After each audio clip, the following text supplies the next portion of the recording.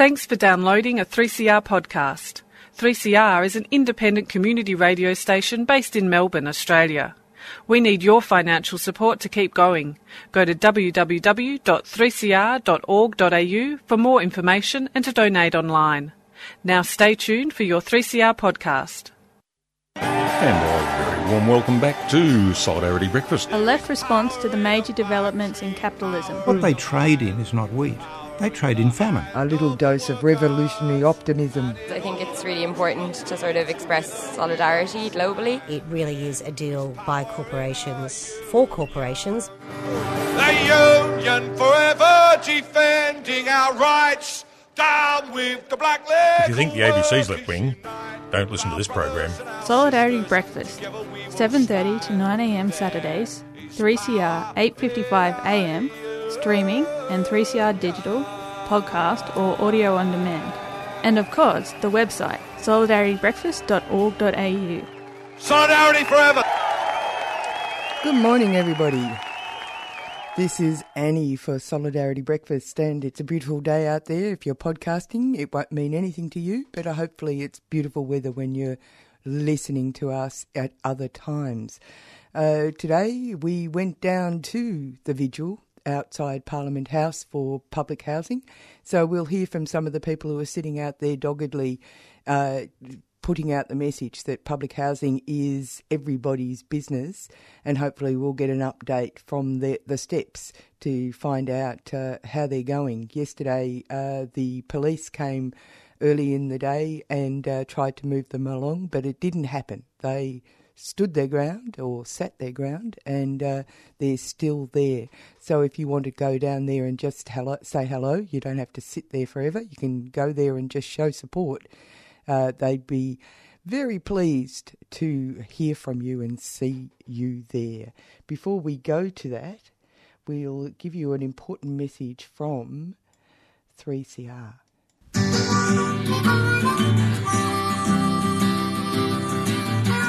Each year, 3CR celebrates International Day of People with Disability.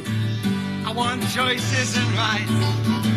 Choices and rights. Join us on Monday, December 3rd from 7am to 7pm for a day of dedicated programming. Hear our voices on the issues that matter to us. The right to access, education, empowerment, pride, to creativity and expression, to freedom from discrimination and violence. Tune in on December 3 from 7am to 7pm on 3CR. And join the fight for the choices and rights of disabled people. I thought that was good enough, yeah? Excellent, done. That's right, good enough. And the slogan is Choices and Rights for Disability Day this year. So listen in, Monday, December the 3rd, 7am to 7pm for a fabulous array of programs that will enlighten you. I am absolutely convinced. In the earlier reports, if you were listening to Stick Together, one of the news items was that Foodbank had its funding cut, and just news that the federal government's been shamed into returning that funding.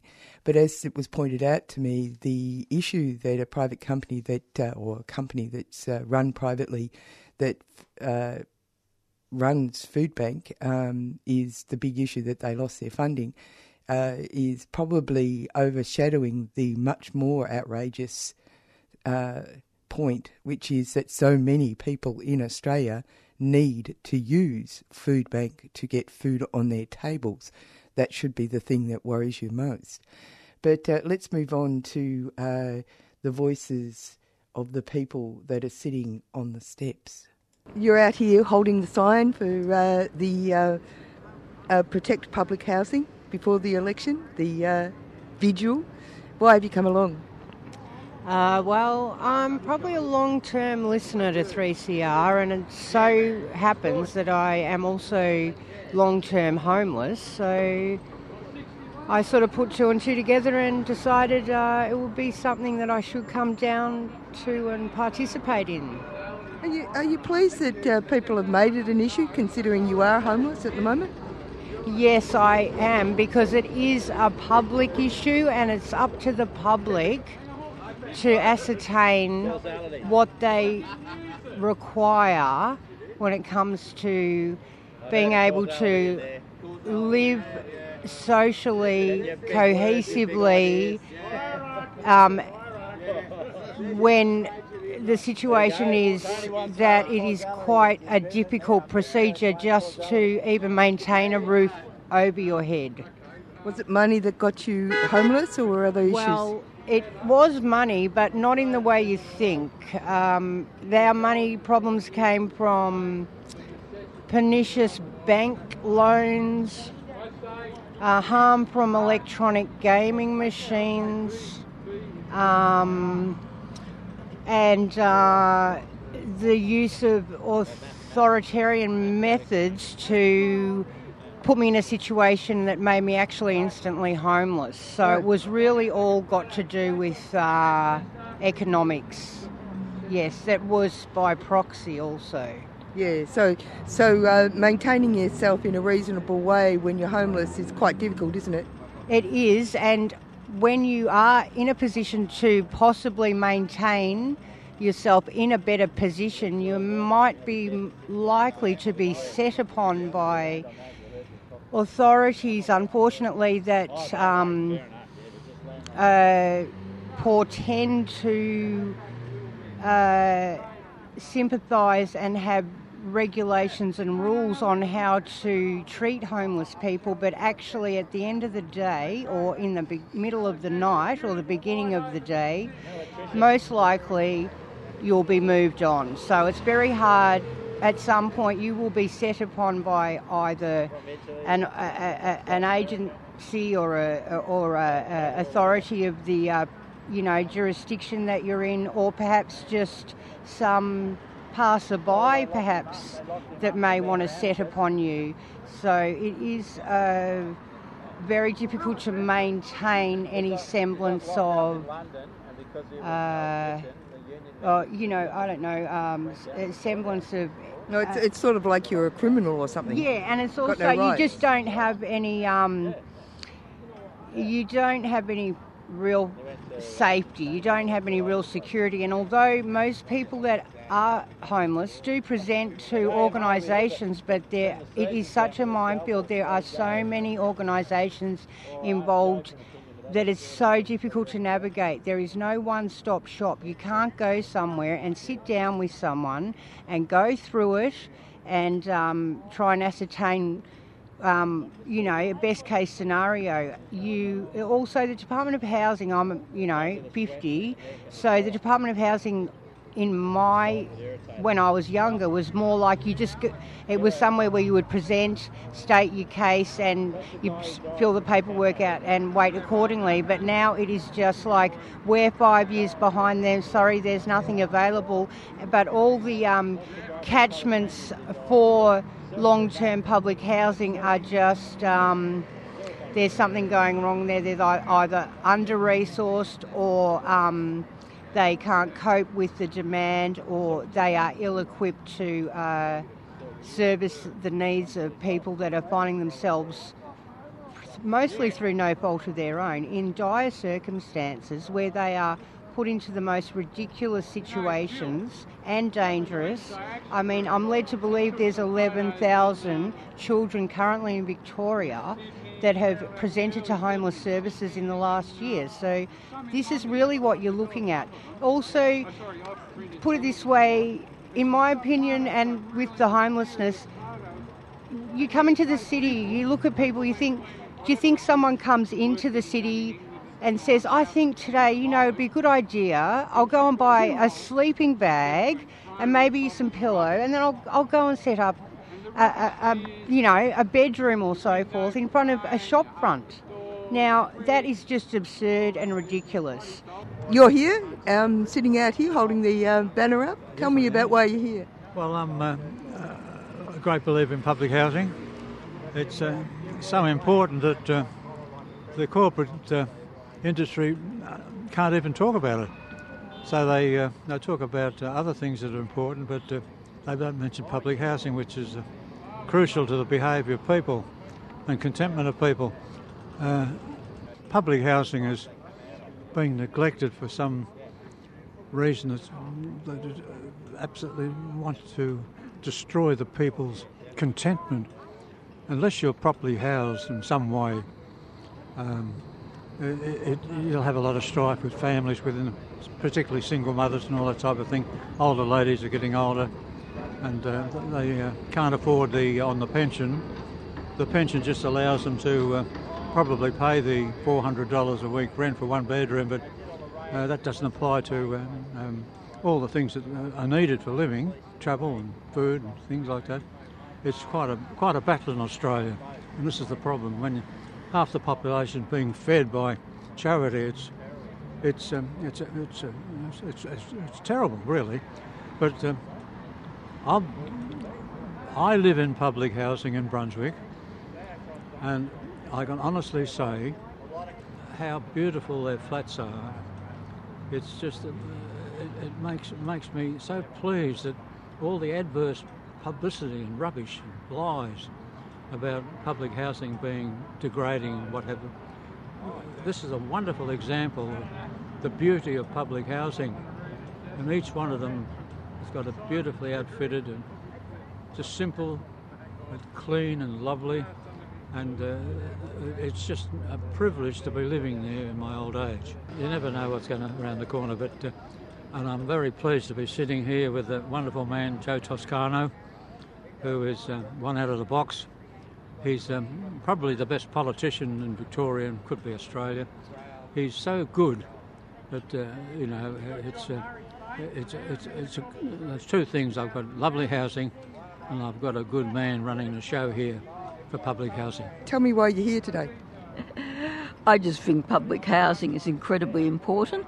I'm 74 years old, which means that when I was younger, public housing was something they were still building. It was considered a necessity, a bit of the infrastructure like everything else. And I find it totally disgusting that it hasn't been kept up, that they've stopped building it and stopped spot purchase. And it's now become mainly just for people with major problems, whereas before it was for anybody on a low income who needed it, who couldn't afford to buy a house. I mean, I know it's all part of the same thing, the privatisation thing, and the government trying to hand all its responsibilities over to the private sector. I don't think community housing is any different. It's a problem for for homeless people. I lived at the Gatwick Private Hotel for years, and one of the things I saw was a lot of people who are in and out of the Gat or who are living in the street near the Gat, and they had their names down for years for community housing, and every time a vacancy came up they wouldn't be accepted because these people cherry pick. They don't want the people with problems, and to get into it you had to be able to prove you could pay the rent and you don't have too many hassles. Right, and you actually have to be earning a certain amount of money a year, like $25,000 a year. So what happens to unemployed? Or anybody on a pension? So it is a real problem, and it doesn't help the homeless in the street. I'm also particularly concerned that money's being given to groups who are into short-term solutions. I was just reading the article the other day about the Salvation Army and their coffee shop sleep out, which sounds good, but it would be so much better if that money and if their campaigns were towards getting public housing going and seeing that people could be in it. I'm very concerned about the handover and sell-off of public housing estates. You hear that there's going to be 10% more accommodation, but really that 10% adds up to fewer beds. They say that everybody can apply to come back, but obviously families can't if there's not 3 and 4 bedroom houses. But apart from that, that accommodation is going to be taken up so quickly, particularly where I am in the city of Port Phillip, where all the old rooming houses are being changed into units, which means that there's going to be a whole load of people needing houses, so it probably won't be anybody that's already on the public housing waiting list. And a concern about women, the Regal is going to become for women only, and I'm concerned that they will put a whole load of domestic violence victims there in the one place, which is not a good idea. I'm very concerned that none of the other major parties have anything that I would even consider to be a public housing or even a housing policy. Last year I was at a rally and there was somebody there from the Liberal Party and who was talking about their public housing policy. And all they were talking about really was a policy to house some domestic violence victims, again probably all in the one place. Nothing against getting housing, but there should be... That's not a coherent policy in public housing. It's not a housing policy. No, it's a reaction to domestic violence. So why have you come out here today to be part of this? I came out because I feel that housing is an issue that affects all of us. We're all just one step away from being homeless. I myself am homeless, have been for a year, and yeah, it's important. We didn't ask to be born, and it's our right as a human being, our fundamental right to have a safe place where we can lay our head, where we're free to express ourselves and just to be, protected. No matter how much money we earn or whether we, are physically challenged or have whatever challenges we face in our lives, everybody has the right to be housed. And so public housing is an integral part, even as slightly pathetic as it is, the waiting list between 15 and 20 years, which is, I haven't even bothered to go on the waiting list. I'm here to break the silence surrounding public housing. I don't want public housing to be privatised, and I'm honoured to be protesting with the people who are here. We've got approximately 9 people here at the moment, and I'm guessing that over the 3 days that we've been here, we've had possibly 50 to 100 people passing through, as well as people driving past in their cars, honking their horn, and other people encouraging us to keep going. We also had a woman come by this morning who grabbed a whole heap of flyers to hand out to people because she had been housed in a filthy rooming house to flee from domestic violence, and knew what public housing was and what the difference between social community and public housing is. And who else have we had? There have been a number of people who are homeless come and join us as well, and I want to raise awareness that public housing is not just an issue for people experiencing domestic violence or people who are homeless. It's actually an issue that's going to affect everyone, as well as housing affordability and rent prices. So some young people have been interested in our protest as well, and have thought that using stamp duty revenue to provide public housing is a good idea. Thank you. Thank you. And Joe, you're on the line. Are you there? Yes, I am. Yep. Yep. So we're now at the Parliament steps. Joe's out there. How was it last night? Well, it was quite reasonably pleasant. We had a standoff with police yesterday, but everything's settled down now, and we're still here. What I call us as the real government of Victoria has possessions in 9/10 of the law, and we're on the steps of the Victorian Parliament. The issue with the police or the PSOs was that you were sitting on the top of the lower steps. Yeah, but that's all been resolved, and we've got good relations the minute. So I think we'll be able to do the 10 days. This is day 4 beginning today. We've been here since Wednesday, 9 o'clock. It's a two-pronged campaign for public housing, in support of public housing, which uses direct action, which is the 10-day vigil. We have it here on the steps of the Victorian Parliament House, and people are sleeping with us overnight and holding the banner. And we hope, I'm looking at the banner now, and we hope to hold the banner for the next 10 days. And obviously we need more people here to help us.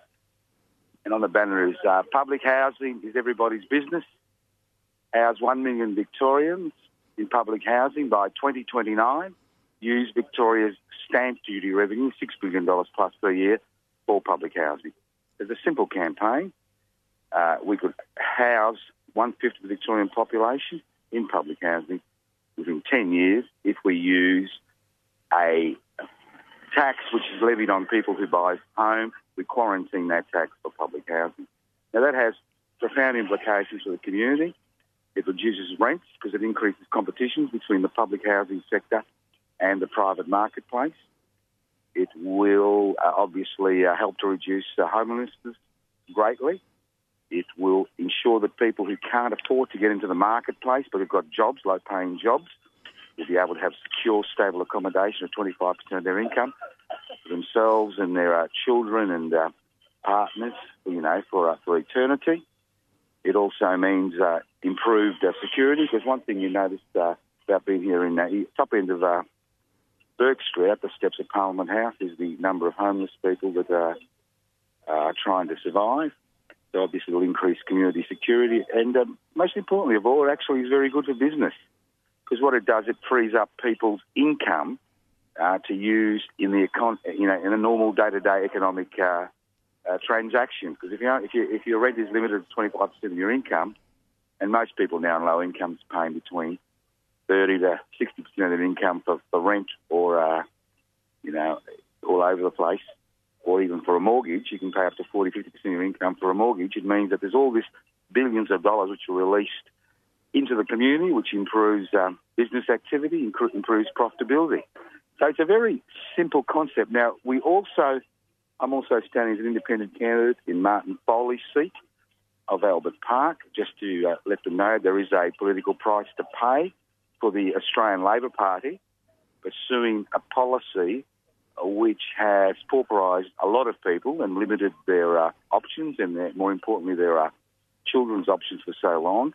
And you'd expect the Victorian Labor Party would have supported the concept of public housing, not try to privatise it by stealth, by transferring ownership to the community and social housing sector, which is basically private organisations, many of them religiously based, which now make billions of dollars, from the so-called welfare industry. So it's a simple campaign. What's the significance of Martin Foley? Remind people. He's the Minister for Housing. It's his policy. He has driven this policy through Cabinet. It's the information we have. It's his baby. He believes that if we transfer ownership to the community and social housing sector, that housing stocks will increase without the government actually having to use revenue. So it is his policy. He's the housing minister. He's implementing this policy over the last 4 years. And if the government is elected in its own right with Mr. Martin Foley as the housing minister, it will be implemented by the end of the next 4 years.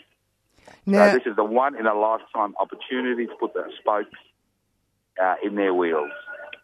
Now, this move towards privatising public housing, because we're talking about genuine public assets here. That's right. And it's been shown that over time that when they do and have in the past handed over public land to private developers, that they do it for a song. They're not actually working in the best interests of the Victorian community, in a sense. Well, they're not. They're not. And we know that because what we've seen over the last 20 years in the state and the last 40 years in Australia as a whole, that when you privatise a sector of the economy, whether it's the financial sector and the banking sector, whether it's airports, whether it's telecommunications. What happens is that the private sector that has a monopoly on that sector of the economy, 3 or 4 large corporations grow as a result of that privatisation that we're seeing now in the nursing care industry and the private healthcare industry and the preschool and private education sector. You've basically got an unofficial cartel.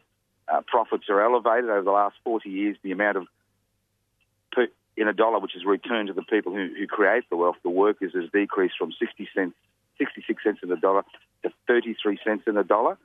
And the Banking Royal Commission and the Royal Commission into the nursing home sector is a salient reminder of what happens when you allow the private corporations and the private sector to dominate a field of economic activity, especially when it provides an essential service. Now, the other thing is that one of the things that you maintain and talk to this issue, that public housing is everybody's issue. That's right. Public housing, the top line of the banner, this is a 5 metre banner with 5 poles. Public housing is everybody's business. A strong public housing sector decreases rents, so people who are renting and people who can't afford to rent can get into the market. Investors flee the rental market. Housing prices at the lower end of the market drop. This allows young people to enter the housing market and get a mortgage for the next 25 to 30 years of their lives. At least they've got some secure housing. It also increases security. All this kerfuffle about law and order, which is the manufactured kerfuffle, and to a greater extent. Well, law and order improves because you get social cohesion, because you haven't got people who've got major psychiatric or psychological issues, who are homeless, and people who are disaffected and who feel that they're not part of society, lashing out. So public order improves. And as I said before, if you've got a large public housing sector, it actually improves the economy and especially improves the fate of small business, because small business in this country and in Victoria, what we've seen is the corporatisation of various areas of small business. When you look at the big food places where you buy food, the corporatisation of the fast food industry, the corporatisation of hardware, the corporatisation of the pet food industry or the pet industry, and you find that, and then wages will also improve in the long run. So that's why it's everybody's business, and even for investors. And that's 88% of Australians who own a second home and make a profit through negative gearing. If their lives improve, because community security and community harmony improves. And what we're seeing in Australia today and in Victoria is the disconnect between different sections of society, which actually leads to friction and violence and despair and increased anxiety and increased psychological issues, which is then transmitted to young children. The latest survey has shown that 4 out of 10 young children have major anxiety. 25% of Australians currently are on some type of antidepressive treatment. There's not medication. So we do have issues. And what's happened is a lot of people internalise these issues as a personal issue. It's a personal problem. People look at somebody who's homeless and they say, well, he or she has got issues. That's why they're homeless. But there are structural elements to homelessness and structural elements to psychological despair, and that's related to the destruction of community cohesion. And public housing increases community cohesion and increases the satisfaction of a huge number of people who are now currently being denied access to the Commonwealth. It's interesting, isn't it? Because there's this idea that this public housing issue in particular, and your demonstration on the Parliament steps, is a perfect example of how all around us people are moving along the streets, doing their stuff, thinking that this is the only way things can be, that everything's in control and this is the only, and that they have no responsibility or any part in making the neoliberal juggernaut, bringing it to a stop. This is what your campaign's about, isn't it? Sitting on the steps there. Well, it is. It is the real. It's the real consequences of the implementation of a corporatisation globalisation, privatisation, deregulation agenda, which is the neoliberal agenda. It is the human face of that. And what we are seeing is government seems to be not incapable, unwilling to address these factors. They've made a mistake. We've allowed them as a community to run down that path because we think that we're all going to become rich. It doesn't happen that way. And whether it's China, whether it's Afghanistan, whether it's Australia, when you've got neoliberalism, rearing its ugly head and dominating every aspect of human endeavour, whether it's culture, whether it's the economy, whether it's social interaction, whether it's the mass media or communication or the World Wide Web, then these are the consequences of that. Now, a lot of people think that public housing is some type of, socialist, communist plot. Well, the reality is that 80% of people in Singapore live in public housing, 60% of people in Austria live in public housing, about 36% of people in Germany live in public housing, significant numbers in France live in public housing. These are all modern, Western, capitalist economies which have not allowed every facet of their economy to be dominated by neoliberal philosophy. And that's what's happening in Australia. We have followed the American and the English example, and we have allowed every single facet. And that's why it's so important that people come here, sit with us, whether it's an hour or half an hour, or sleep with us tonight, or if they got time, they can go down to the Albert Park Electorate and assist me with our campaign down there to hand out hand out material about this campaign. And what we're trying to do is be a little bit more sophisticated than most normal campaigns.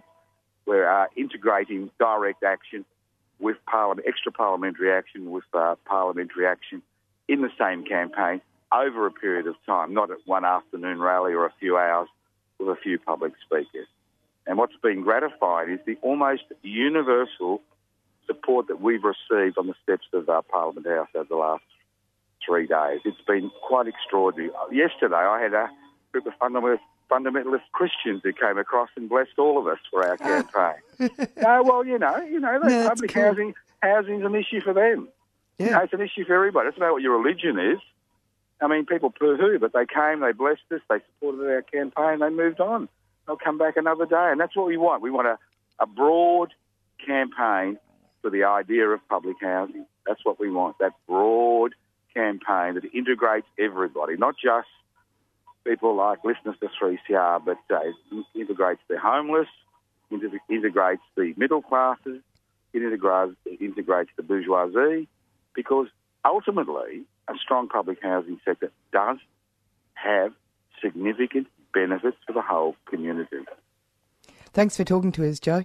Well, can I encourage your 3 listeners to come up sometime during the weekend or during the next week? Yeah, go for it. We'll be here to midnight, the 24th of November. By that time, we'll know whether there's a hung parliament. The only future for public housing is a hung parliament. The Victorian Greens and obviously the Socialists, whose only hope would be possibly an upper house seat, one upper house seat, are the 2 political groups that are pushing for public housing as part of their political agenda. The ALP and the Liberal National Party basically want to continue this neoliberal nightmare. And it's time that all these decent people in the Labor Party, who are members of the Labor Party, put a bit of pressure on their party. Stop just, putting up their hands every time there's some vote that for more neoliberal reforms, whether it's the privatisation of the Port of Melbourne, the privatisation of the Titles Office, the semi-privatisation of many of the public hospitals in this state. It's time they just put up their hands and said enough is enough to their executive and their leadership and said we want to go back to traditional Labor values, where the Australian Labor Party supposedly looks after people who earn their living by earning wages. Thanks, mate. Thank you very much, and thank you for the opportunity. For 10 days in November, Defend and Extend's Public Housing will be campaigning on the steps of Parliament House to make public housing an election issue. Public housing, everybody's business. Join us anytime from Wednesday the 14th of November, that's midday the 14th of November, to Saturday midnight the 24th of November, and put the spotlight on public housing this Victorian state election. Use Victoria's stamp duty revenue, approximately $6 billion plus per year, for public housing. House 1 million Victorians by 2029. Public housing, everybody's business. Join us. Bring tea, bring coffee, bring cakes, bring food, bring your musical instruments, and most important of all, bring yourself and your sleeping bag. People on streets.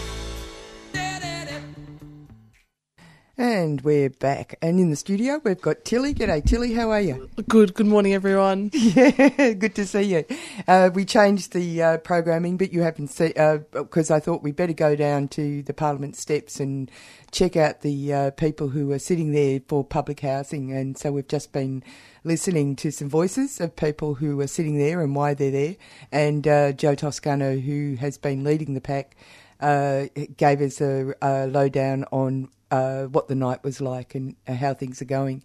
So we're going to move on to something that someone gave me from Refugee Radio, Susie from Refugee Radio. She went out to Belgrave. Belgrave, they've got, and this is a phenomenon that, actually, this is a bit of a phenomenon around the place. There's a group of people who go every Saturday morning and protest or raise awareness around refugees and children in detention, and they set themselves up on the roundabout down in up in Belgrave, and she decided that she'd go and ask them why they're there. And when I say it's a phenomenon, what I discover is that people are doing it in Bendigo and they're doing it in other places around. It's this concept of direct action, raising. You're not doing it, whatever the policy is, you're not doing it in my name, what they want people to realise. And it's an extension of the interview you got us a week or so ago about grandmothers for refugees. So it's more direct action. It's more people in the community just getting involved and wanting to put their voice out. Yeah, which is quite fascinating. So this is what Susie got from the people who go there on Saturday morning, and they'll be there now, probably. So I'm here at the roundabout in Belgrave because there's a group of ladies stand here with a big sign saying Honk for Humanity, and they're here every week and have been for a year. And I thought it would be interesting to find out who they are and why they're here. Hello. Can you tell me your name, please? My name's Christine. And what are you doing here, Christine? I'm trying to help free the refugees from Nauru with my other grandmothers in Purple. And we do it every Saturday from 11 till 12 in Belgrave and other things. I'm going in an event tomorrow in the Medibank Marathon to raise funds for the refugees, walking 3Ks. That's fantastic, yes. So can you tell me a little bit about yourself? Are you part of an organisation then? I'm part of the Grandmothers Against Detention, against refugees in detention. And we have meetings and we go to MPs, local politicians, and just try everybody to get support. That's fantastic. And I notice you've got a sign saying, free the refugees, bring them here. So they've been there a long time, haven't they? Oh yes, 5 years, too long. And we want them out by November for the International Children's Day. Thank you so much. Hello. Can you tell me your name, please? My name's Prue. And can you tell me a little bit about yourself, Prue?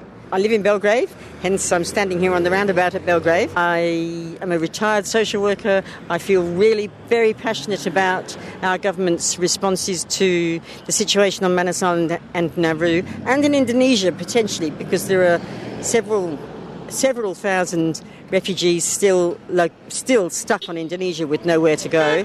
A lot of the refugees, most of the refugees on Manus and Nauru have been found to be refugees. They've been assessed and they are refugees, and it's a dire situation now that Médecins Sans Frontières have been told to leave Nauru.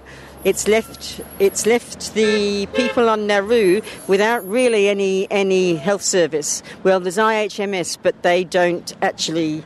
Their service is inadequate, to say the very least. Médecins Sans Frontières were filling in the gaps in terms of mental health for all those families and children that are on Nauru, and they've now gone this week. The Nauruan government has told them to go. The Nauru government has a vested interest in keeping the families and children on Nauru because they're paid by the Australian government, and so they have no other. They don't have anything that actually. There's no GDP. GDP, is that the right word? There's no income for this small island nation. It used to be phosphate. That's all gone, and so now they seem to rely on the Australian government's payments for the refugees. They definitely have a vested interest. So they're in dire straits, the people on Nauru now, as are the people on Manus Island. So I'm in several organisations and I get lots of information. Thank you ever so much. Thank you for chatting to us and thank you for being here every week. Hello. Can you tell me your name, please, and a little bit about you? I'm Virginia, and I've got a background in law and sociology, and I live in Mount Dandenong. I've been a co-convener of Grandmothers Against Detention of Refugee Children, La Trobe, which is now La Trobe Casey, for about 2.5 years, and we've been working in that time in our local communities to try and do everything possible to get the children off Nauru, and all children out of detention, but particularly now with the campaign of Kids Off Nauru, we're working very hard to try and ensure that the message gets across to members of Parliament, the message gets across to our local communities that this is what simply has to happen by the 20th of November. It's recent events have shown with Médecins Sans Frontières just how diabolical the situation is on Nauru and how only worse it can get with the indefinite nature of the detention and the lack of hope for the people, the children and the families there. It's obvious that the United States has refused to take a number of people on Nauru and Manus, and their lives have just been they were bad enough beforehand, but they've been completely thwarted by what's happened to them over time. And I understand that at least 12 people have died on these islands. Absolutely. And unfortunately, if the reports provided by Médecins Sans Frontières are accurate, which I'm sure they are, that these numbers are going to increase exponentially. It's particularly horrifying to think that children, very young children, are contemplating suicide. It is indeed. And you can hear all the hoots in the background. There's a lot of support by all the locals in Belgrave and the Dandenong Ranges for this group of mothers and grandmothers who've been out here week in, week out for the last year. Hello. Hello. What's your name, please? Judy Taylor. I'm a mother and a grandmother, and I heard about the Grandmothers Against Detention of Refugee Children about 4 years ago, and I've been active in it ever since. We are just appalled at the treatment that innocent children are receiving at the hands of consecutive Australian government. And this latest decision by the Nauru government to deport the Doctors Without Borders has left me absolutely... I cannot believe it. It's just so disgusting.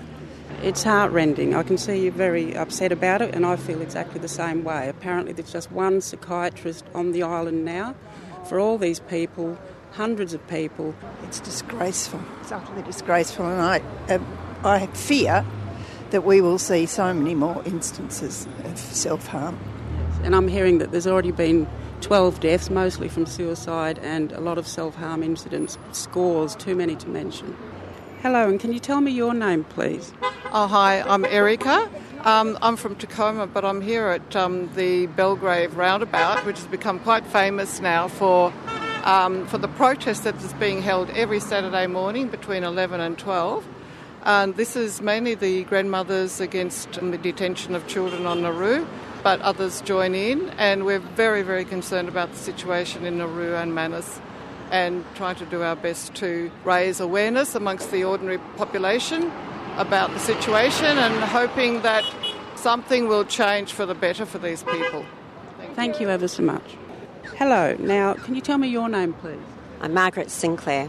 Pleased to meet you, Margaret. And I see you're holding the big sign, Honk for Humanity and Decency, and the honks have been very consistent in the time that I've been here. Can you tell us a little bit about the whole story, please? I know it's a lot to cover. It is a lot to cover. So over the past over 5 years, we've had people sent to Manus and Nauru, and every single one of them may have started off well, but they're all terribly sick now. And it's not just physically, it's mentally as well. So I'm part of the Refugee Action Collective, as well as doing a lot of volunteer work with Doctors for Refugees on the admin side. And I've seen a lot of medical records and heard a lot of different people's stories, and everyone is suffering. And I don't think anyone can save lives by making them suffer. I think that the policy needs to be changed and the laws need to be changed, and there needs to be some accountability and for everyone in Australia to know exactly what's been going on. Yes, so my understanding is that these people who are confirmed refugees have been held there indefinitely because they dared to come to Australia by boat. And some people are saying it's illegal to come by boat to Australia. What's your response to that? I think if everyone was to look up the Australian Parliament House website on Facts for Refugees, it says that it's not illegal to come by boat and that there should be no discrimination based on mode of arrival. So the government's actually acting against what the Australian Parliament House has stated on its facts bulletin. I think that regardless of how someone has arrived, it's about the situation that they've escaped from that should be considered.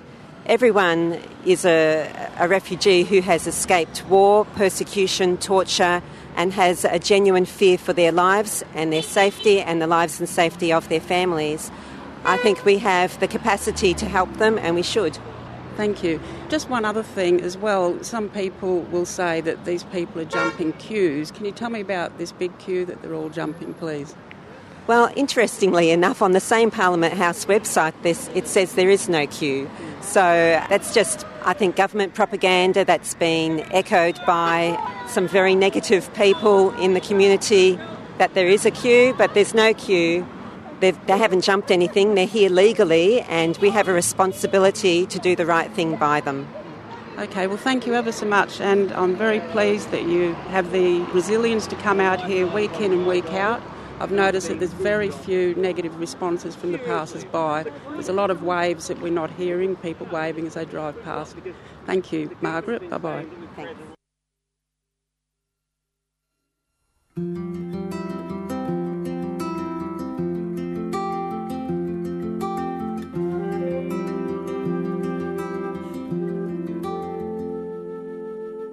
Pausing in the present, and we're so hyper-aware.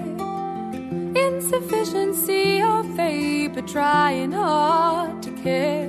But evolution now has led to such great stagnancy, killing revolution to preserve hegemony.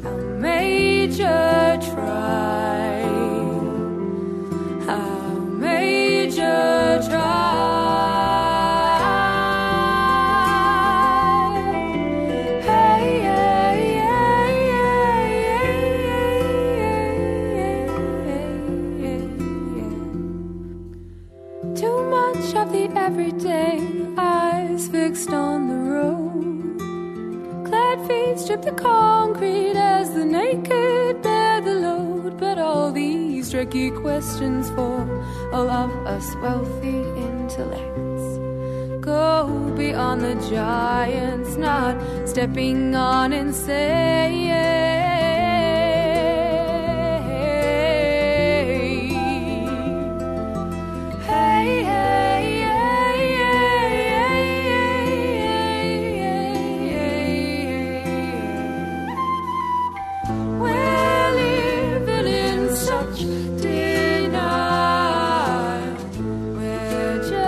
running blind,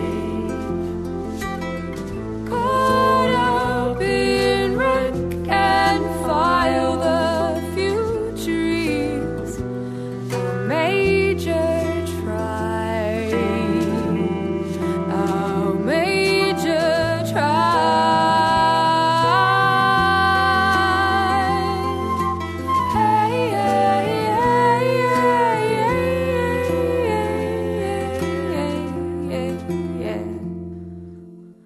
lost their worth, their only life, the peacemakers all grown, lost in the complexity of markets and loans, so much dependency, nets trap the free. Success now comes to privileged few who guard their liberty.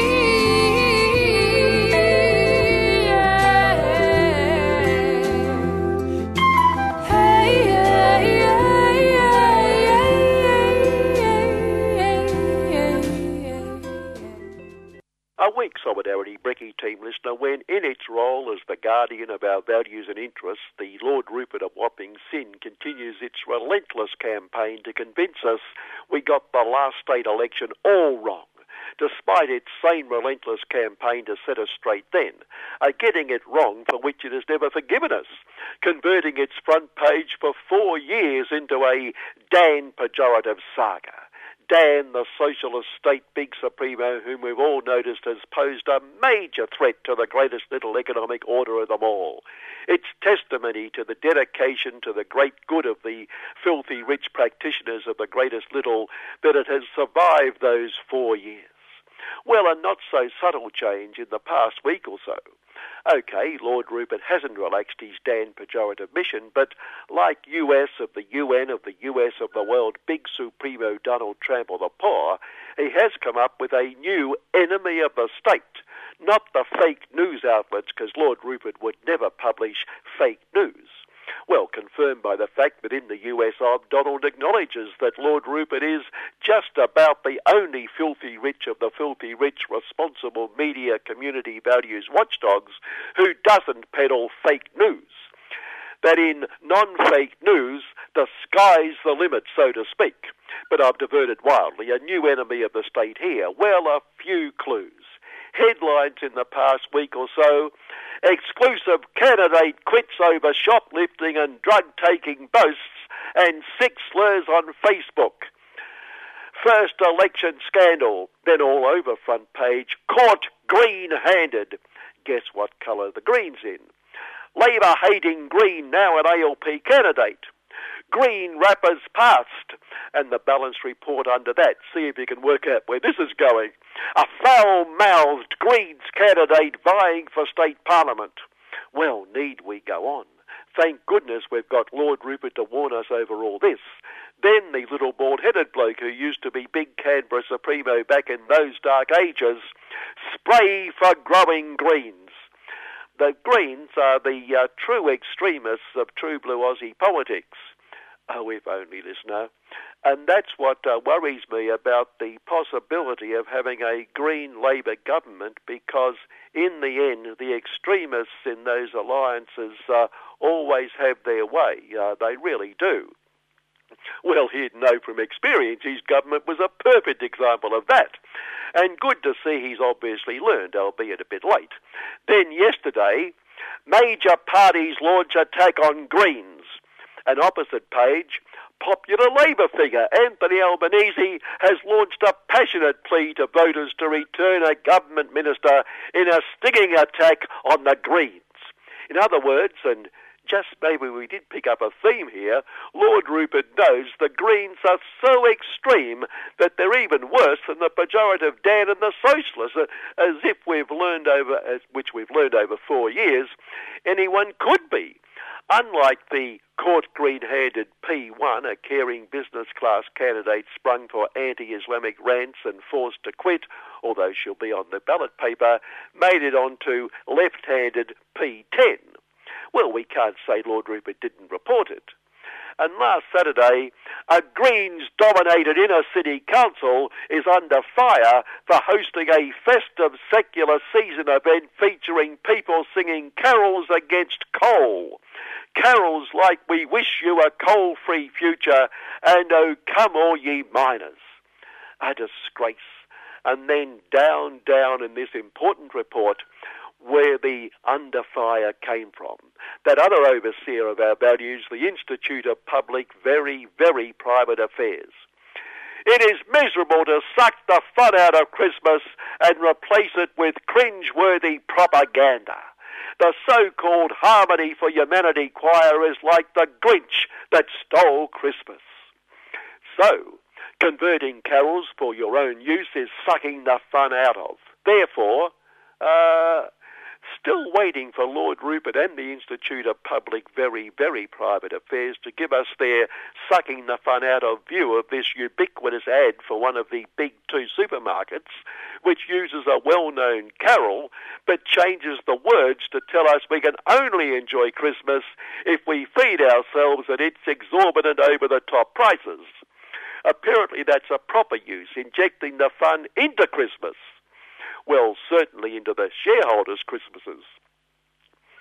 In the satire can't compete, why bother saying it department, this carry-on about an Indonesia in other people's business free trade for the filthy rich agreement versus true blue Aussie policy re the capital of Zion, leading our big Supremo Scuttle them more lash son to state categorically, looking very sincere and concerned, True Blue Aussie must not allow other countries to determine our foreign policy.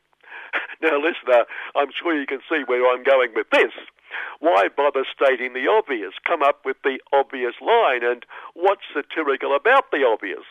Because Scuttle then, when he announced the policy a few days before a particular by-election in an electorate with a particular demography, assured us there was absolutely no connection whatever between changing our position on the capital of Zion and the particular by-election in an electorate with a particular demography. And Scuttle them is our big Supremo, and big Supremos always tell the truth. And not just our big Supremo, but a dedicated follower of the dear baby Jesus. So Scuttle them would never not tell the truth, leaving only the most cynical, and we certainly don't fit into that department, listener, would believe there just might have been some loose connection, like a direct relationship between the particular electorate and the particular policy.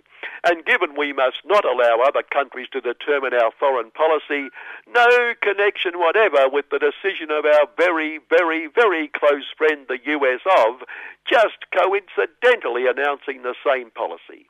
Oh, there, I said the obvious, didn't I? Sorry, just couldn't help myself. No connection, which would make our very, very, very close friend, the US of and True Blue Aussie, as pretty much the only countries with this policy, if the policy Scuttle them announced is the policy, because now we learn the policy we announced isn't the policy, which incidentally worked a treat in that particular electorate to which it was totally unrelated. Isn't the policy, but is up for review by someone or someones or other, and Scuttle them will announce the result of that review when the dust settles on not allowing Indonesia in to determine our foreign policy, and we can safely make our own decision with no pressure applied by the free trade for the filthy rich agreement. And anyone who likes a bet would love to get odds on which way that's going to go. We can imagine that someone or someone's reviewing it will spend hour after hour weighing up the pros and cons. It's a day of something or others. Notice these experts, in whatever they're experts in, plan to celebrate World Measurement Day, a great international celebration we just can't wait for, by changing something or other. You can see I'm right up on top of this one, changing something or other to measure a kilogram, which is based on this lump of something or other in Paris, which that's the experts in whatever they're experts in, they've discovered has lost a bit of weight over the years, bit of diet change and exercise apparently, and producers of all goods measured in kilograms have explained, this explains why they've been dudding people for years. No, we're not dudding anyone, we're just basing our measurements on that slimming, dieting lump of whatever in Paris. Federally, the Greens are just as dangerous as they are here in Victoria. They've promised to back evil unions calling for industry-wide bargaining rights, as the True Blue Aussie Capitalist Review commented, putting pressure on the Socialist Party to broaden its support for the controversial reform. Let's hope, for the good of all of us, for the good of the greatest little economic order of them all, the Socialists reject this wedging, because wages are out of control. Same page Thursday, wage growth clocked in at its fastest since 2015.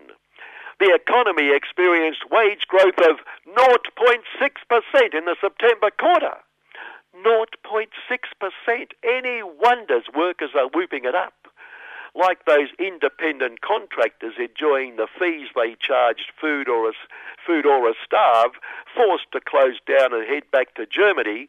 Coincidentally, just a couple of days before the tax office declared all these independent businesses charging their exorbitant fees were, wait for it, workers, employees who should have received wages and conditions like holidays and sick leave and superannuation and on. And worse, it's estimated Food or Starve owes these workers $7.5 million, real figure.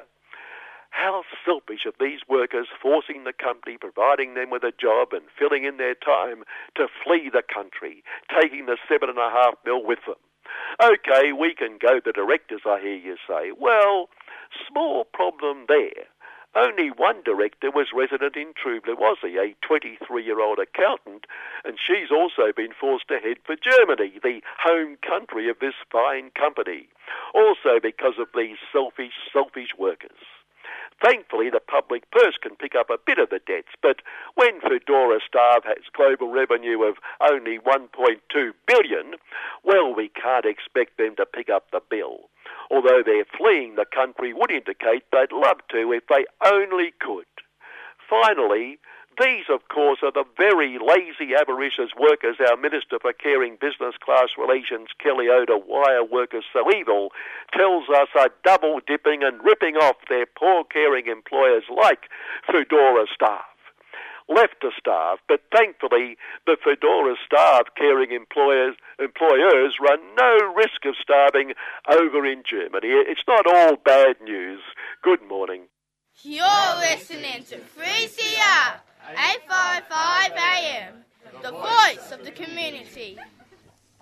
You are too, and you're on Solidarity Breakfast, and you've got Annie, Tilly, and we've got Humphrey McQueen on the line. How are you, Humphrey? I'm very well.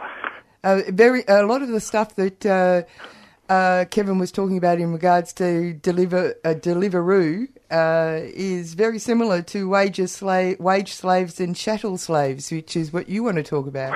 Indeed it is. Yeah.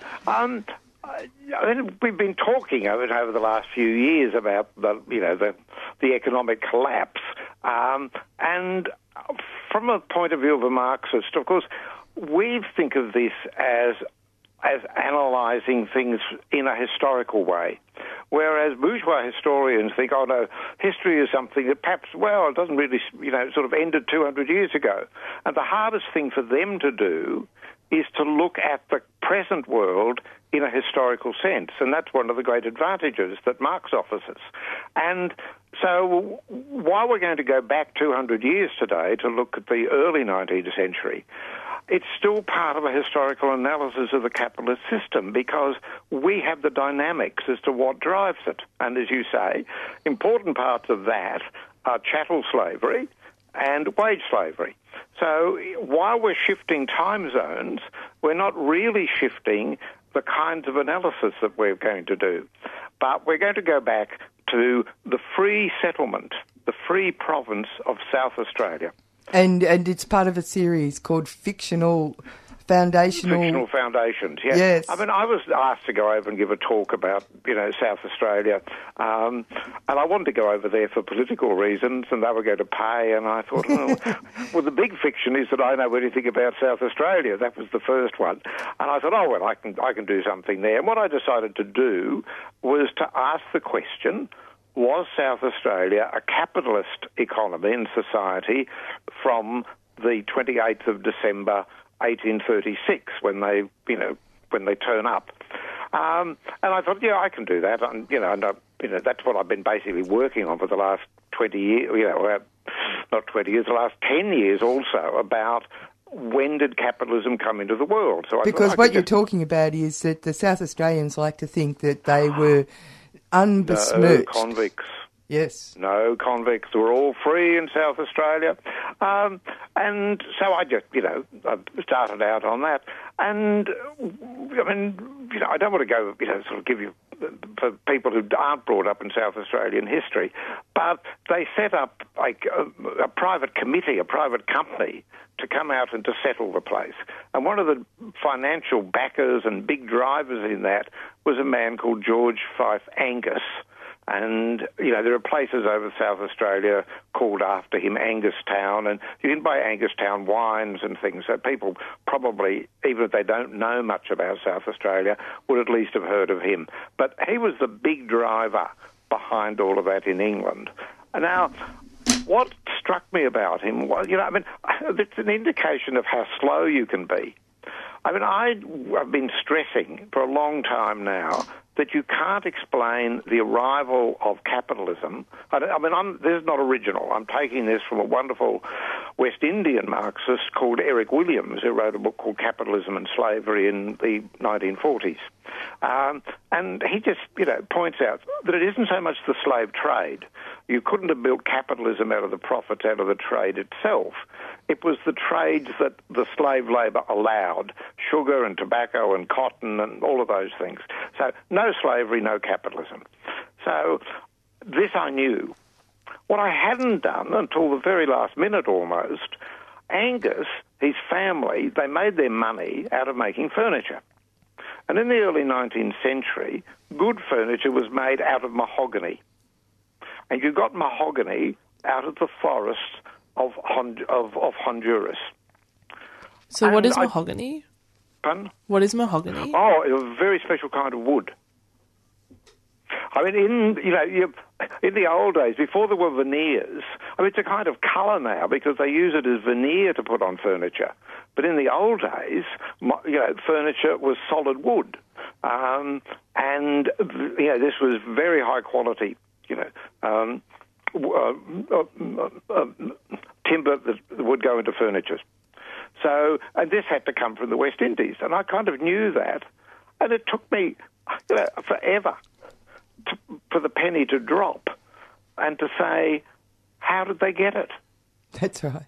And I thought, as soon as I asked the question, I thought, well, there's only one way, and that was you use chattel slaves. Which is interesting that it took you so long, because it's a bit like this new thing where they have labour hire companies to, universities will have outsourced or labour hire so that they don't have to besmirch their lily white hands. Yeah. Well, so anyway, finally I did get there. I mean, I have to say that there have been historians for decades burrowing into the history of South Australia full time. I mean, I was just a drop-in. And collectively they hadn't got to this point. And I said, well, let me go and look at just a bit more about George Fife Angus and the background to this. But it didn't occur to me even then that he may have owned slaves. I thought all he was doing was using somebody else's slaves to go into the jungle, get the timber and bring it down to the port, and they'd buy it. And buy the product. Yeah, and then they'd send it off. Well, a couple of other things happened throughout all this. I did know that and here we need a little bit more background, the slave trade in the British Empire was suppressed from 1807 onwards. But slavery itself wasn't ended until after 1833. So what we're looking at now in this period, because South Australia settled at the end of 1836, we're in the period in which the slave trade has been over, but the actual practice of slavery, people were still using the chattel slaves in places like Honduras to get whatever product that they were going to sell. So I also knew that the British government, when they abolished the chattel slavery throughout the empire, what they did was to compensate the slave owners. Not the slaves, the poor slaves. I mean, isn't that amazing? That, no. I know, we see it all the time. It's like the big multinationals that are mining companies, destroying the environment, have to be compensated for not destroying the environment. Well, in this case, and it is so important to understand this, the chattel slaves were private property. Yeah, that's and exactly under right. capitalism, you cannot take private property, productive property, away from people and not compensate them. And so it could only happen if you compensated them. Now, there are these group of people in the University College in London who went to the government archives and got a list of all the people who were compensated and how much they got. And they turned it into a website. You can go online easily and find it. And so you can find out who are the recipients, and from that you can work out who owned slaves. Yes. The Gladstones, for example, the Prime Minister's family, yes, they got £100,000 in compensation. And that was a long time ago as well. So. Well, yeah, that was the mid of the 1830s. It's difficult to make a cross-comparison. I wouldn't try to do that. No, but it is the pot of money that is the foundation for people's fortunes and also why they wield such power within the society. Yeah, and I mean, you think of all the money they'd made out of the trade before this. You know, so they're already sitting on a pot of money. I mean, the way to think about it, I think, the best cross-comparison is the 20 million they paid was the equivalent of half the national budget. Isn't that amazing? What? Of England, yeah. Yeah. Now, at the same time, an agricultural labourer was earning about 7 shillings a week. You know, it gets at the other end of the scale. And that's why the toll polemarters end up out here, because they resist another cut in their wages. But that's another story. Now, so I think to myself, I find this website, and it's a beautiful website to use. Not all of them are, but this one is just a dream. And there's a bit you put in people's names, and you press the button, and if they're there, they come up. And I thought, oh, well, I've never won any money in the lottery, but why don't I put in George Fife Angus and see what happens? Wow. I almost fell off my chair. £6,345 in compensation. Now, what is amazing about that Angus had been written about uphill and down Dale. There were biographies of him because he was praised as this great evangelical Christian and, you know, all of that stuff. And no one had tumbled to the fact previously that he was a slave owner, and the family fortune had not just been based on the slave industries, but on owning them themselves. And so he was a man of his age. He was, well, yeah. I mean, not everybody was doing this. Of course, there were plenty of people who opposed the trade. But he saw himself as a businessman, and he took the opportunities. Well, it's this interesting combination of somebody who doubtless saw himself as doing God's work. And God's work included making a lot of money. Yeah, and subjugating a whole range of other people and stealing their natural resources. You know, I mean, back to what he does when he gets here, because he can't bring chattel slaves into Australia. He can't do that. He doesn't even think of that. What he does do, he goes to Germany, finds a lot of people who are being oppressed there because of their peculiar religious beliefs. They belong to a small sect, and they were being persecuted by the government. And he says, well, if I pay for you to come out to Australia, will you work for me for 21 years and pay back the fee, and I'll settle you on some land I've got? Bonded. Well, yeah, bonded labour. And 21 years? My God. It's a long time. Well, it's about the time an average mortgage. 7 years would have been, or 3 or 7 was average at the time. But being these good Lutherans, they didn't break away. They could have done. They got here and said, you know, well, we're here, we've got this, you can just go away now, because that's what other people did. But no, they were good Christians themselves, real Christians, and they given their word and they were going to keep it. But of course, they are the basis for those Lutheran communities throughout the Barossa Valley. So that's what he went on to do when he got here. But then the other question arises, you know, I thought, I've never thought about this. Where did the money come from? Because if the 20 million is the equivalent of half of the budget, the British government is not going to be able to raise that within 12 months. You know, you can't just suddenly go and get another 50%. So what you're pointing out is that in the past, when people were colonising, they were doing it based on the Crown's... it's almost like a bank covering the debt, but it's the Crown. They're doing it in the Crown's interest. But when they came to somewhere like South Australia and it was a private company, effectively, they're now creating something separate from the auspices of the Crown, aren't they? Yeah, well, indeed, they were accused of being Republicans. Which simply meant that they hadn't got a charter from the Crown to come out here. They eventually sorted all that out. But to compensate all the slave owners, the government needed to raise £20 million. And so the way that it did this is the way it had financed all of the wars in the 18th century and the wars against the Napoleonic France. Yeah, because as you pointed out in your paper, there had been what they called a world war for 23 years.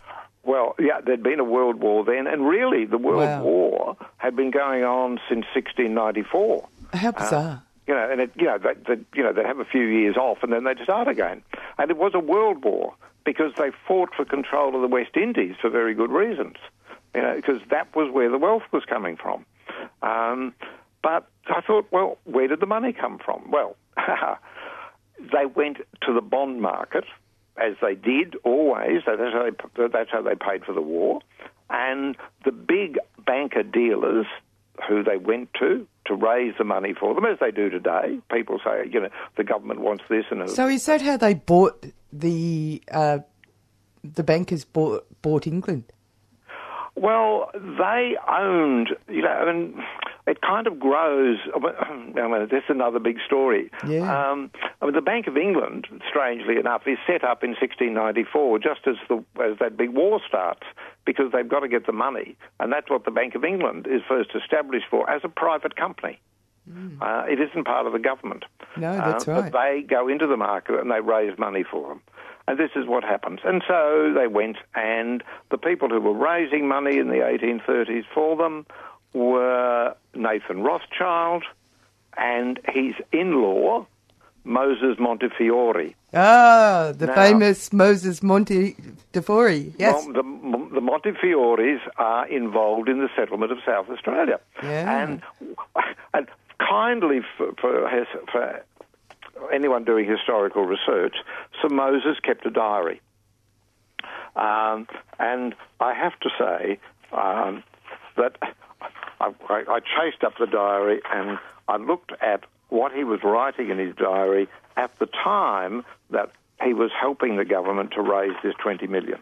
And this is the entry. He goes to visit the Chancellor of the Exchequer. He comes home on the 7th of May, 1835, and he writes down, "I'd called at Downing Street. I was immediately admitted and received by the Chancellor in the most friendly manner." He turned up with 20 million quid, so he's not going to be shown the door, He's not going to be shown the door, yeah. Most friendly manner. You've got to be happy with that, hey? And then he says, "I thanked him for having, at my request, appointed Jacob Montefiore, one of his nephews, as one of Her Majesty's commissioners for the colonisation of South Australia. The Chancellor spoke of the many new schemes afloat of companies of small capital and said he would always be glad to see me." I just thought, this is too wonderful. And you couldn't script it, could you? He's the guy that laid out that whole principle that being rich was your right and being poor was your lot. Yeah, well, he does many, many things. He's quite clever. But he also bet against the English. He made a bet against the English during the one of the major wars, and that's how he made a huge bundle.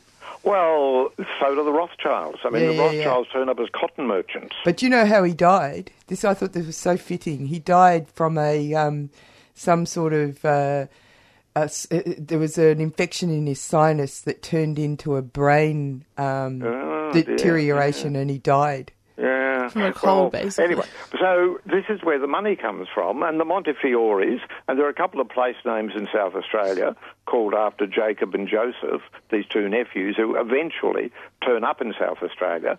Not immediately, but they turn up there for a while. So, again, we have this cross-connection across to the Anguses. Now, the other thing to say about this in terms of the empire is, okay, you get rid of the chattel slaves, but someone's still got to do the work for you. So what do? They start what has been called a new system of slavery. And the new system of slavery is you take Indian coolies, as they were called, and ship them around the empire. So you take the Indians and you send them to Fiji, you send them to the West Indies. To Africa? You send them to South Africa, which is why Gandhi is there. The new system of slavery, over the next 90 years, because it doesn't stop until the early 1920s, this new system of slavery, they are bonded labourers. Now, they're bonded for 2 years on paper, but they're supposed to have their fares paid back. This is the kind of story that Kevin would love. And they don't pay for their fare back. Funny that. Oy. And so they have to stay on. And the other thing that happens to them is when they get there, they aren't paid in cash, they're paid in kind, they have to buy things at the local shop, which is owned by their employer, and they run up debt, so they have to keep so working. Wicked, aren't they? And it just keeps going. Oh, that's so wicked. And so it's interesting. And then, of course, I suppose if a person bucks up about it, the police are quite handy to do the employer's favour. Oh, yeah. There's no real doubt about that at all as to what happens over there. I mean, some of these places depend where you were sent to. If you're on an island, of course, and this was true for the slaves, the only way out, really, was to rise in rebellion, and that happened. They took over, the French islands were taken over, and there were uprisings in Haiti and these places. If you were on the mainland, in Honduras or Belize or somewhere around there, you could just go bush, and that happened as well. People would just, if they could, they would slip away and go up into the mountains and join up with the Indians, because the other thing that happened was some of the local Indians were enslaved to work as well. So the whole system of chattel slavery throughout the British Empire. But as I mentioned before, Angus brings these Germans to work for him, not on a 2-year bond, but on a 21-year bond. However, when the company arrives, they turn up with 400 labourers, and they are bonded labourers as well. They have to repay their fare over working for this, for a certain period of time. This becomes known, the whole system becomes known as the Wakefield scheme, whereby the scheme was that you paid people's money to come to Australia, or you paid their fare to come here, and they worked for you for 7 years. And in that 7 years, they could save up enough money to put a deposit on a bit of land for themselves. And this is how you had self-funded forms of immigration. Now, the whole thing fell apart. In fact, Chapter 33 in Volume 1 of Capital is about this. The last chapter in Volume 1 is about the colonisation of Australia. People often don't know that, but it's a wonderful chapter. It's only about 12 pages. I recommend it to everybody to go and have a look. So we get not just the convict labour, which is what's going on in the eastern colonies, we also get these bonded labourers who come out to South Australia. There are free settlers as well who are paying their way. And, of course, Angus and the Montefiores are not the only people who settle South Australia on the basis of money that's come out of the slave trade. Quite a number, the ones I've been able to find, of people who settle there and set up big properties in South Australia had also been compensated. It's interesting one of the other things that happens, and I've got a friend here who's a professor of politics, he's retired, she did a bit of family history. Yeah. She's discovered that she's got a Scottish background. She is, this doesn't make any scientific sense, but to put it in a way which you can immediately understand, she is of 4% African descent. Because somewhere a couple of hundred years back, one of her forebears fathered a child to one of the black slaves. But the Scots, bless their little socks, they didn't abandon these kids. They took them back to Scotland and educated them, and then they gave them money and sent them out to settle Australia. Ah, interesting. So there are a number of what we call these, there's half African, half Scots kids, and the families then, as there's no more African blood, no more African genes going in, so it gets down to the point where she says, I'm probably about 4% of African descent. So you get some of this. One of the big settlers in South Australia was in these terms of being half and half. His father was a Scot and his mother was an African, but he sent out here with £1,000 as well. So there are quite a number of them. I reckon that if you went through the Australian Dictionary of Biography, which is now online, and you put in key words like planter, West Indies, Honduras, Barbados, and whenever they came up, you ran those names through the University College London list of people who were compensated, you would come up with even more names right across Australia. And people have begun to do that. We have to finish. We're running out of time. Anyway, this will go up online, and anyone who wants to track it down in the footnotes. But I must to say, I was just overwhelmed by... as I said, I almost fell off my chair when I found Angus's name among the slave owners. So who knows what more we can find.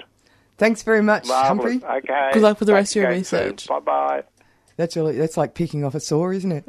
That could have been the whole radio show. That's exactly right. That's fascinating stuff. Yeah, we've just been talking to Humphrey McQueen, and before that we heard from the women who are on the roundabout at Hillsville.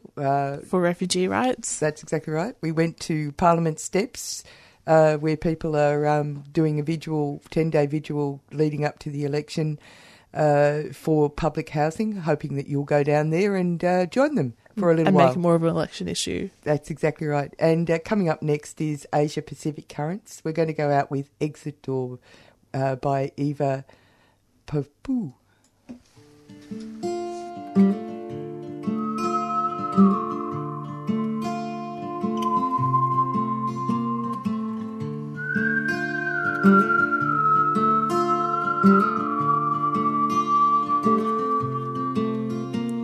You turned to face the exit door, and it was no tunnel of light, just a dark corridor where there are no stars and the wind blows black.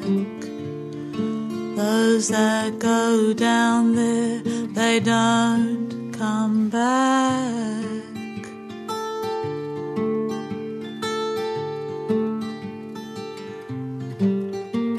I've seen that door open a long time ago. It takes a warm body, leaves a dark shadow. Oh, I used to shake in my room when the panic attacked. They leave so much space and they never come back. And you want to follow them down, wrap your arms around them, and you want to follow them down, undo all the damage that's been done. But you're stuck here with the living, staring down this pitch black thing, and there's so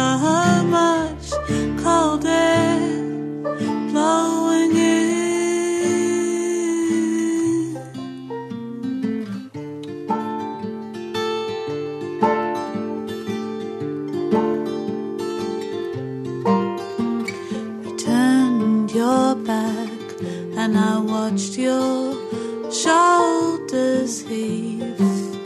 There was nothing I could do, only watch you leave. You've been listening to a 3CR podcast produced in the studios of independent community radio station 3CR in Melbourne, Australia. For more information, go to allthews.3cr.org.au.